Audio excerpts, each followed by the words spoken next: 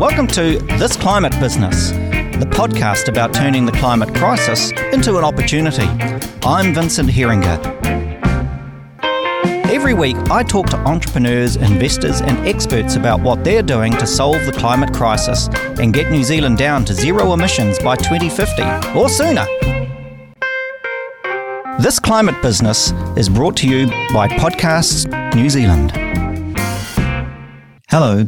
Due to lockdown shenanigans, it's been hard to put a show together this week, so we're playing some of our archives from the last 6 months. I hope you enjoy the interviews, and stay safe. My guest this week is Melissa Clark-Reynolds, an experienced entrepreneur, professional director and unabashed optimist. She was awarded the Order of New Zealand Merit for Services to Technology in 2015, and she sits on the boards of Radio New Zealand, Jasmax Architects, Beef and Lamb New Zealand and Kiwi Insurance Limited. An eternal student, she's gained qualifications from MIT, Cambridge University, Stanford University, and the Institute for the Future.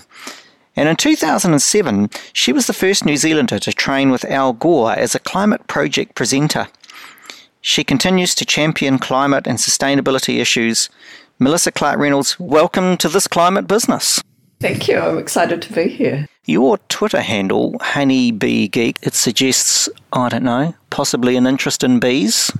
What's this interest? I am a beekeeper, and I live in urban Wellington, and I have hives here, and I have a keen interest in bees.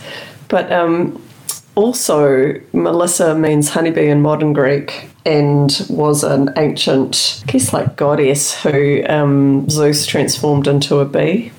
So my name means honeybee as well. So it's kind of a little play on that. And you're a geek.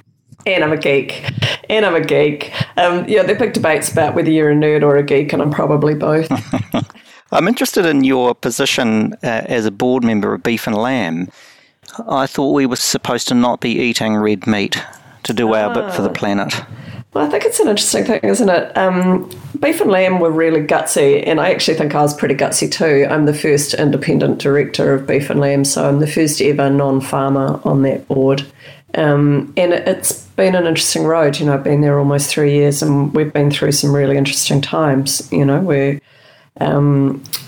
got obviously quite a strong position on climate, and we put out our own manifesto on how we were going to become climate neutral before there was a climate commission or an interim climate commission, and long before there was any legislation. We really are leaders in the He Eke Wakanoa, which is the coalition of the primary sector. Yeah, and did you push them to do that, or was there already motivation within the board? There was already momentum, and I just got to be part of it. So this issue of whether or not we should eat red meat, I think, is an interesting one. So I think that people should make their own ethical choices. So I'm going to put that to one side, in terms of whether they think that it's okay to eat animals. So let's just park that one if we really want to focus on climate today. And I think the more that I read and the more that I understand around climate is that meat is not meat. So the way that meat might be produced in one country is not the same as it might be somewhere else. And then the same, not all meats are the same. So, lamb produced outdoors in New Zealand is not intensive. So it's extensive agriculture. The emissions from that are pretty low. And as well, the impact of runoff from the sheep industry is pretty minor. So I guess that I look at that, we should all be giving up meat for the planet, and I don't know that that's true. That's going to be a hard message to sell internationally, isn't it? Because the giving up meat is such a simplistic and simple message to get across. How is New Zealand going to position itself then as low impact, low emissions meat producer? I think there's a couple of things. So I think that we have genuinely in the meat industry, and so I want to sort of separate out perhaps all livestock, but let's just talk about sheep and beef for a minute. We have reduced stock massively over the last 10 years, and I think the difficult one for farmers is that the best way to reduce emissions is actually to reduce stock. And so we have been consistently reducing emissions in the New Zealand meat industry. Two things is that we're making feed more efficient, And a lot of that is to do with the mix of feed and with the genetics of the animals.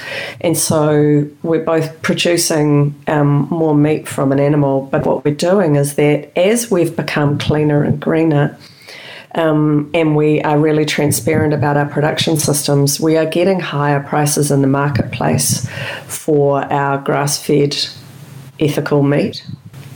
And so the sell business is interesting. You've got to sell it at two ends. You have to sell it to the farmer as well as selling it to the consumer.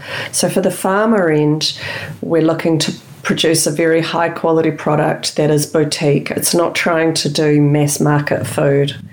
And mass market food, I think, is very difficult to do and be clean or green or ethical about it.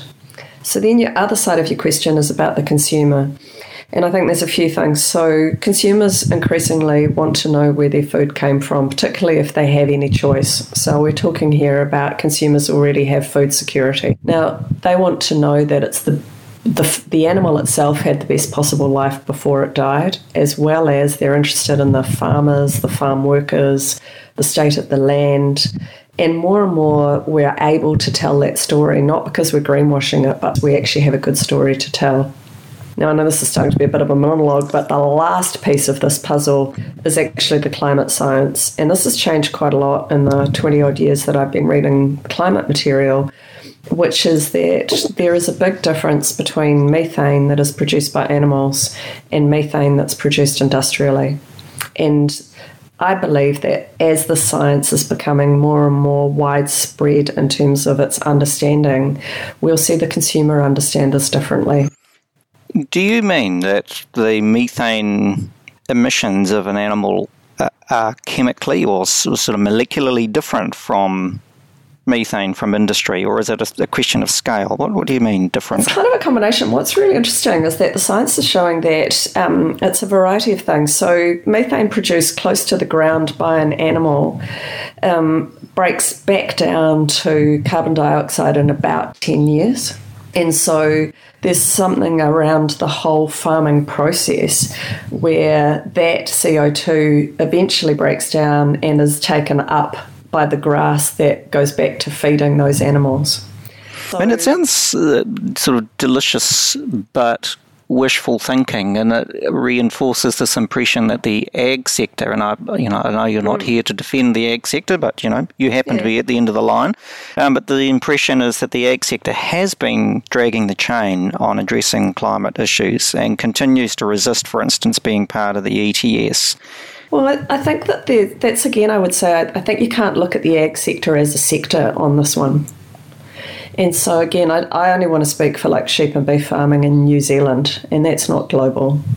But here we've not been dragging the chain. And the reason that we don't want to, well, actually we're not resisting being in the ETS. I think that that's a falsehood. We have in fact said that we want to be in the ETS. And what we want to do is we want to make sure that we have adequate processes for measuring at farm. So what the government had proposed was that they wanted the ETS to apply on killed animals only. So what they were looking for was a way to collect a tax based on, like, by the processor at kill.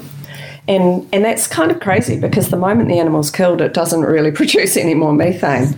So what we wanted is, and we've asked to be in the ETS, we've just got a transition period. And in this transition period, what we want to be able to do, and what we're well working on, we're well down the track on, is being able to say it should be paid at the farm level. So an individual farmer who reduces their stock should get a different kind of environmental tax than a farmer who is highly intensified. A farmer who puts a bunch of their farm into native forest should be treated differently from one who doesn't. 30% of New Zealand's native forest is on sheep and beef farms, and it's growing. And so there's also quite a lot of debate around whether we can even count native forest for carbon sequestration. So I'm not trying to obfuscate here. What I'm saying here is actually we asked to be in the ETS. We're working through a transition in how to be under the ETS, which we think will get a much better outcome and send the better signals to farmers than having it be through a meat processor, which was the government's government's proposition. It all could be a bit moot if the world continues to move to this plant-based diet, right? And red meat continues to decline, which it is. Well, personally, I think we eat too much meat. I'm going to make that super clear. We know that World Health Organization suggests that if you eat meat, 3 times a week up to 100 grams is the right amount to be eating. And Americans eat something like 10 times that, and I think New Zealanders eat somewhere around the 3 to 5 times that. That's not sustainable for humanity, as well as these other issues. So I guess I'm picking that people will eat less meat. So the meat eaters will eat less meat, as well as I think we will continue to see a growth in people who reject meat eating altogether. And I'm good with that. That's also why I think New Zealand needs to not be a mass market producer of any food.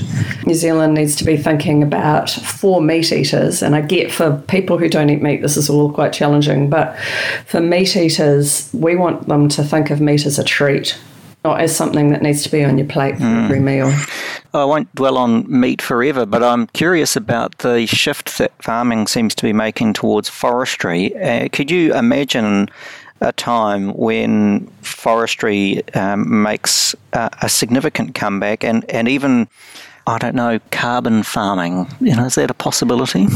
I'd kind of like to separate those two ideas. So I think that farms in New Zealand that are like weathering this storm and that are successful now tend to have a variety of products that they produce on the farm.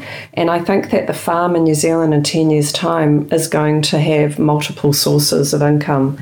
So some of that will be, say, from meat, but it might also be from foraged nuts or fruits or something, or I had been seeing a future in tourism, and I still think that we'll see on-farm tourism, maybe domestic, but I think we'll see that. And I think carbon farming has a place in that total farm system. And so we've got to think about farming systems and beekeeping, right? So, being able to plant the right forage crops for bees, which might include, like willow, for example, is a fantastic crop for a bee. At the same time, it's really good for stabilising our waterways, or our streams. So thinking about integrated farm systems, and we're already going down that path. We're producing integrated farm plans, and we think that every farm should have an integrated farm plan or a farm environment plan. There's lots of words for these, but within the next few years. So our goal is to get to 80% of New Zealand sheep and beef farms having one of those plans quite quickly. So I think there's a huge role for carbon farming alongside sheep and beef farming. I want to talk about forestry separately. I think it would be a terrible outcome for New Zealand if we replaced farms with monocropped pine. And pine at the moment is one of the best crops for New Zealand to grow for carbon farming. We have huge issues already with wilding pines. It's one of the most invasive pests in New Zealand. They are very hard to control. The wildlife that can live in a pine forest is extremely limited. And so part of why I think we need some of this delay in farming coming into the ETS is so we can also work out what the right measurements are for carbon sequestration of native forest. Now, that native forest may never be felled for timber and should be part of a national biodiversity plan. And again, beef and lamb, we have very strong biodiversity plans.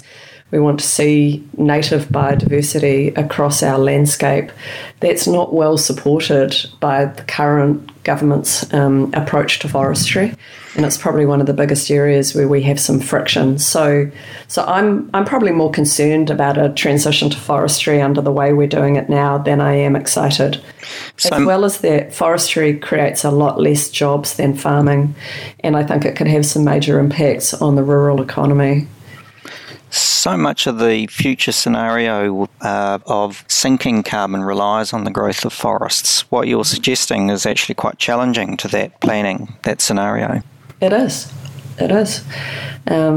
And so I have deep concerns about it, at the same time as wanting us to think about how we do sinks. Look, coming back to that, that very complicated kind of climate science I was talking around about methane, we truly believe that you shouldn't be able to offset methane. You should be able to offset CO2 production, but methane takes 10 years to degrade to CO2. And so the offsetting of methane shouldn't, in my opinion, should not be allowed. So that means people like Air New Zealand buying credits for their methane or nitrous oxide. I have deep concerns about that. So yes, our national plan seems to be planting forests, but reduction at source, to me, should be our plan A. And then sequestration should be our plan B. Your journey into this, I think, started in 2007 when you went to train with Al Gore on the climate project.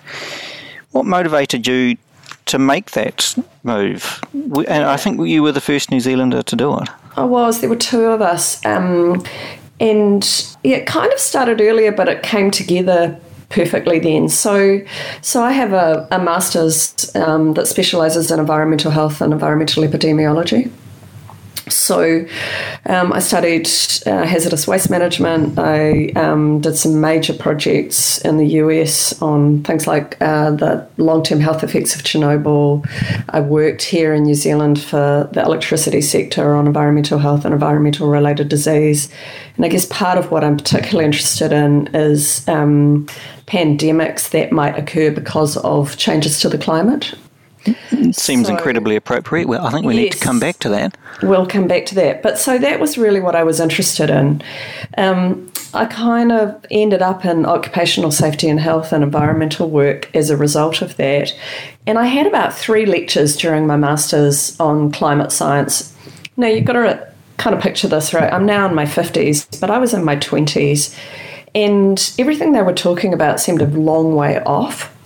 And when you're in your 20s, even turning 50 seems like deeply improbable. Do you know? And so I just sort of thought it was vaguely interesting. But it always stuck in my mind. And it stuck in my mind particularly, we had a lecture from a scientist who had been tracking CO2 in Hawaii for 50 years already. And what struck me was that the science was kind of 50 years old by the time I was studying it 30 years ago. But it had never really got traction. And so I thought it was vaguely interesting. And then in 1990, I spent a year working for the Ministry for the Environment here in New Zealand, and I worked on the early hazardous substances, new organisms legislation. I worked on the Resource Management Act, and I worked in the Māori Secretariat on these issues. And again, there was a whole climate team that shared the floor with us. And I thought that they were sort of, again, kind of vaguely interesting, but not very relevant. And so it had kind of just been ticking away in the back of my mind. And in 2005, I took my then 5-year-old to Hawaii, and my brother lived there.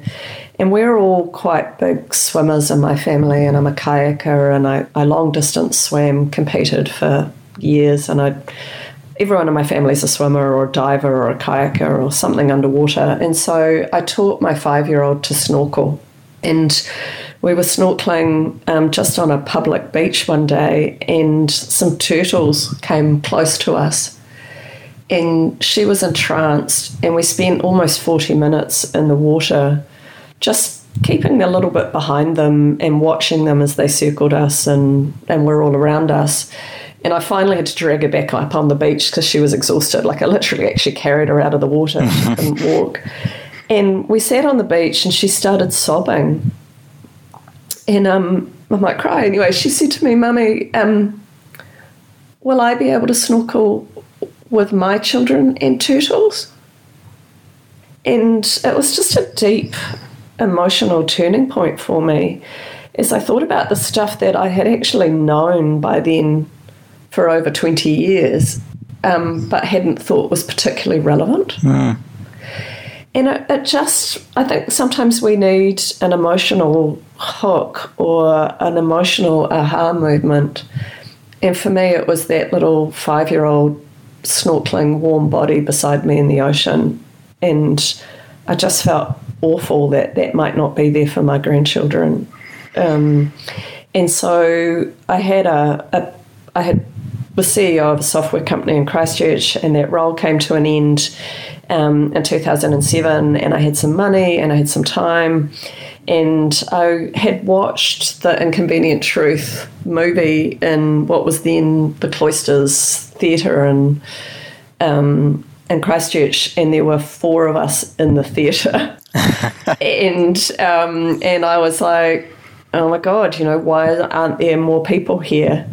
And then when the credits rolled at the end of the film, I wanted to shout at Al Gore, because the credits rolled and it was all about like what you can do was like change your light bulb and start composting. And it was like, I'm bloody well doing everything on your list already. Right. Get a grip. We're not going to do this as individual consumers buying better light bulbs. We actually need to organise. And we need to organise, and we need a combination of individual behaviour change and legislation. And I guess that's what then took me, because I was angry, it took me to the training. And I'm really grateful that I did that, because what it gave me back was a real sense of agency, that there was something I could do. And I provided that slideshow. So I trained to do the slideshow, and I provided that I don't even know how many times, like over 50 times around New Zealand. And a lot of it with farmers, and I think that's what took me to agriculture. Groups of farmers around the country would invite me to come and speak to their groups. So I was in, RSA halls and COSI clubs and the Geraldine Movie Theatre. And it would pack out with 100 farmers coming to ask questions, and I just loved that. That was back in like those 2007, 2010. So my activism around this comes and goes as my energy comes and goes.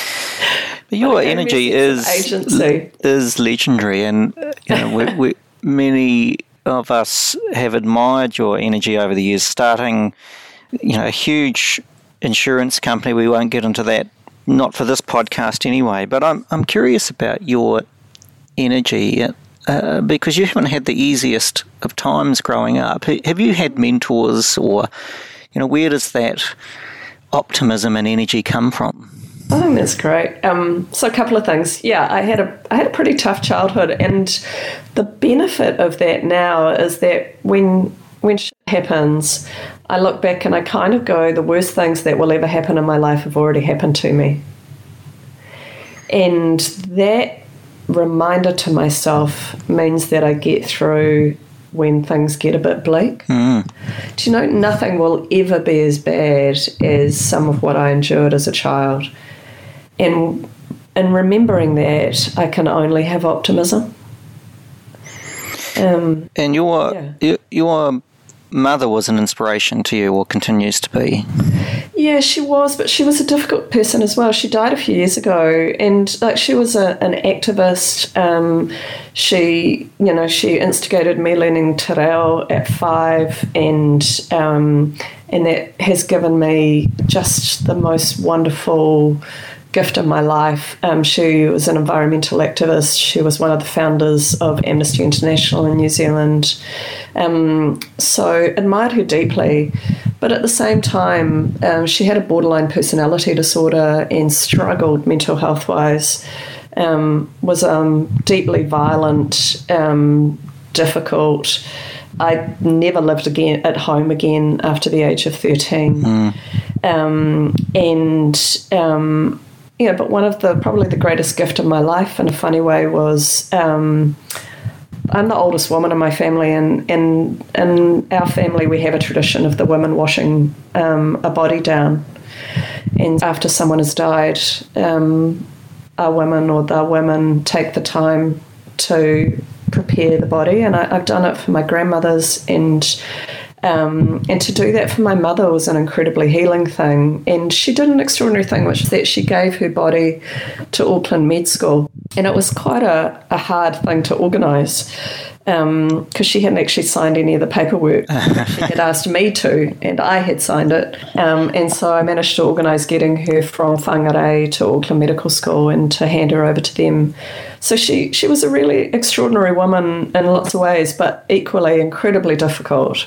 And that activism of hers, one of the things I learnt watching her is that we need some of the activists who just shout from the sidelines and are criticising and angry. And that was the kind of activist she was. But we also need the people who organise, build collaboration, find our tribe, encourage others, are generous, get up underneath the green shoots of change. Don't complain that it's not good enough or fast enough, but really support the people who are making it happen. Mm-hmm. And I want to be that kind of activist. I think those activists are more effective. So I learnt a lot from her and admire her, and I'm grateful for her. But God, I when she died, I just wished she'd had a better life. You know, her life was just the mental illness, the isolation, the anger. It was a tough road. We're in for a tough road right now, aren't we, with COVID? I think we are. I just want to come back to one other thing, though, that you asked and I didn't answer, which is around mentors. Like, I always have mentors, and I have had all of my life, really. So I was lucky in school to have, a couple of things. In high school, I had one teacher who really, well, two actually, Mr. Farnsworth, who was my maths teacher, who really championed me. We all have a Mr. Farnsworth somewhere in our past, don't we? One, right? You know, and I had a deputy principal who was the same. Who, you know, I went to her funeral recently, and I just admired her deeply. I had a primary school teacher who I stayed in touch with for 30 years until she died. So some of these people, and then I had a professor at MIT who coached me for many years. Right now I have a guy called John Selby who is an ex-audit partner from one of the big five. You know, I've had a real variety over the years, and I think that anyone without a mentor, you're kind of really missing out. So I'm a big fan of having mentors. That's great advice. I want to just come back to COVID and your reflections on I suppose the hope of some sort of green recovery. Hashtag green recovery is doing the rounds at the moment. What hope do you have of restructuring a different kind of economy and hopefully a low emissions economy based on this reset that we are currently going through? Look, I think it's really interesting. So I don't think this was a black swan event. I work, as well as I'm working as a professional director, I have a strategy and foresight company, Future Centre, that I run, and I work predominantly with companies in the primary sector, but they can be anywhere from freight and logistics in that sector through to, you know, meat inspectors, through to farms. And I look back at this and I go, well, we have a pandemic about every 3.5 years. And as well as that, we've had some major events in New Zealand, like earthquakes, like terrorist attacks, like M. bovis. In my own career, I've had GFCs and tech bubbles, and I had the Asian banking collapse in 97. So I feel like these major disruptions happen regularly and at least every 3 years. What if we thought about this one, instead of thinking about this one as the one, we thought about this one as the practice for the next one? Because we know there is going to be a next one, and whether it's a disease that is caused because of the changing climate, or whether it's floods and famine and other environmental related impacts, I can tell you with certainty that there will be one, certainly within the next 5, and I'm picking one within the next 3.5 years. The only constant is change. At this scale, though, I mean, this is the comparisons are made with the Spanish flu or the Second World War. That's the scale of this pandemic. Are you suggesting that we should be expecting that every 3 years? Maybe not this scale, but I think there will be another event like this, and it will be less than 100 years. So, but coming back to me, the companies who have not seen this as a black swan event, the companies who have taken those various big disruption events that we've had in the last decade and have used them as practice runs for something else are doing really well. So I'll give you the example. I'm on the board of Radio New Zealand, and when we got locked out of our building with the Wellington earthquakes, we put in place a massive resilience plan into that organisation that said, what if we couldn't get into Wellington? What if we could never get back into Wellington again? And so we did fail-safe, and we started moving a lot of talent to Auckland. We started putting in studios in Auckland. You've probably seen, we did the Checkpoint, which is in a very cheap studio so that we could run video. We really thought through lots of layers of what if we couldn't do this. And so the fact that Susie Ferguson is able to do Morning Report from home is because we took that earthquake seriously, and we went, this isn't going to be the only one of these we get. So I guess what I'm trying to say in a long way around is that there are companies that are going to be very resilient out of this event, and they're the ones who planned for something, not knowing what it would be. One of the big things that those companies did is that they thought a lot about their digital delivery. And so for me, in the area that I work in, thinking deeply about what can we now digitise. Assure Quality is a big organisation with 1,700 people who, amongst other things, do meat inspections and do farm audits. And their lead of innovation and I challenged each other just 6 months ago to say, what if we could never see a client face-to-face again? How would we organise this? And so we're now deep in thinking about how to digitise more and more of the work that we do.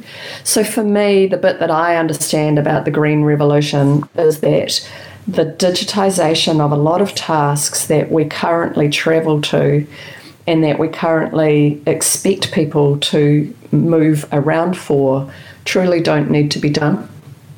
And I think this is a moment where the Internet of Things, remote sensing, a bunch of other activities like that will take a leap.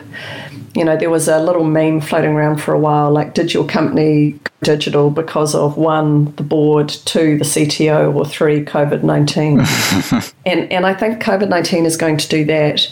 Now, I don't think New Zealand is going to have such a great green revolution if our big plan is to increase roading as our way out. So, again, I'm not speaking on behalf of any of the boards I sit on. This is just my personal opinion, that this would be a great time to not be thinking about roading infrastructure, but be thinking about social infrastructure. I don't think we can separate the climate from our inequities in our society. So, this to me would be the perfect time to insulate and make every piece of state housing top of the line, LEED certified. What if we insisted that government started building living buildings, that we used our government procurement cash to leap forward into becoming one of the greenest economies that also dealt with inequity at the same time? What if the Ministry for Housing and Urban Development specified that we're not trying to build housing that people can afford to buy, we're trying to build housing that people can afford to run? So that we have very different questions in place. And I'm not yet sure that those kinds of questions are making it to the table. I spoke a couple of weeks ago to Paul Winton, who is an analyst who thinks that transport is a really low-hanging fruit for New Zealand in terms of impact, emissions impact. In terms of your priorities, let's imagine you had the wand, you were Grant Robertson, and you could determine the spend. What are the priority areas for you in this kind of rebuild, restructure? I'm going to put housing right near the top. And I know they're already working on housing, but I think requiring Kaingaora and HUD to produce the greenest public housing standards in the world, I think that's at the top of my list. I think that the transport one is essential because, amongst other things, my role in the ag sector is that we're an exporting nation. And so putting trucking hubs into places is not, to me, the smartest idea. Really making rail super efficient and electrified, to me, is deeply important. And I think that, coming back to housing, I'm talking also about how we deal with New Zealand's poor housing stock that already exists.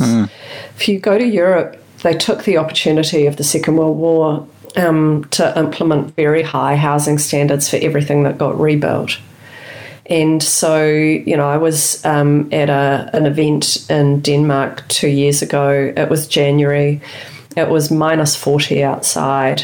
I was in a building, like a house that we were all staying in, that had no heating and was 19 degrees inside. And those kinds of building standards, they exist. And we should be really thinking about that sort of thing in New Zealand.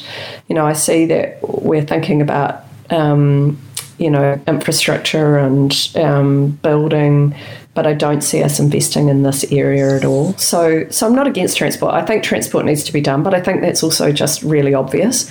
I think we need to be also looking at the things that raise our living standards at the same time. So part of why I've been worried about COVID-19 as the flu season hits is that New Zealanders live in some terrible housing stock. It is expensive for us to heat our homes. Yes. I live in a really wealthy suburb, and when we looked at what it would cost us to double glaze and to fully insulate this old villa that I live in, it's going to be cheaper to knock it down. And, we have to be thinking quite deeply about that. What is it with this affection with villas? We must get over it. Well, cast your mind back to Hawaii. Yeah. With your daughter swimming with those turtles. What's your answer to her question? Will she be swimming with her daughter and seeing turtles over coral reefs? Well, we went last year. So she's now 19. She lives in Melbourne, just doing a degree, master's degree now at the University of Melbourne. And we had a family holiday up in northern Queensland last year. And that was amazing. Like, what was amazing about it was that without choosing to, every tourist thing we did, the operators hammered into us how affected they already were by climate change and how urgent it was for us to do something. So my daughter and I zip-lined in the forest canopy. We went for some incredible walks. We did tours with Indigenous elders through forests, and they talked to us. And it didn't matter whether it was the Australian Forest Service doing the tour or Indigenous elders or, some tattooed punky type hippies, everyone talked to us about climate change. When we went out and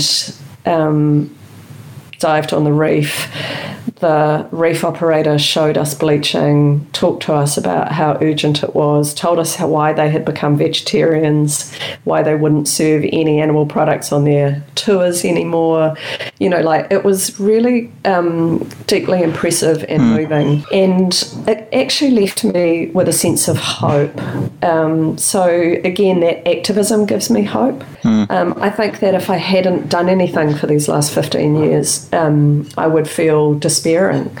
But I see that the coalition of people who want to do something is becoming broader and broader. That tour operators, farmers, people I just run into on the street, people are talking about it in a way they've never done before. The fact that the government, I think we had 2 faux attempts at an ETS. I thought the original Labor one was terrible, cynical. I thought the second one was dreadful, and I think now we've got something that's much more likely to succeed. I think that the forces against change are always strong, but I do believe that the forces for hope and the forces for change are growing. So again, when our tourism industry comes back, I think we need to be taking ecotourism much more seriously than we do in New Zealand. the Department of Conservation needs to be truly about sustainability, not just about tourism and predators. We need to really, that's another area I'd love to see the government put a whole lot more money into, is turbocharging our conservation efforts. Yeah. Melissa Clark-Reynolds, it's been a delight. Thanks for joining us on This Climate Business. Thanks so much. I look forward to a conversation where you get a word in. Does it ever happen? It will. You have a wonderful day, and I'm so glad you're doing this series. Good. Thanks, Melissa. I really appreciate your time. Bye. Okay, bye. Thanks for listening to This Climate Business. I hope you enjoyed the program. There are more episodes as well as notes and blogs on our website, thisclimatebusiness.com. I'm Vincent Heringer, and if you know someone who deserves to be interviewed on our show, email me, vincent@thisclimatebusiness.com, or find me on Twitter, vheringer. That's 2 E's, 1 R. Meanwhile, I'll be back same time next week. E noho rā.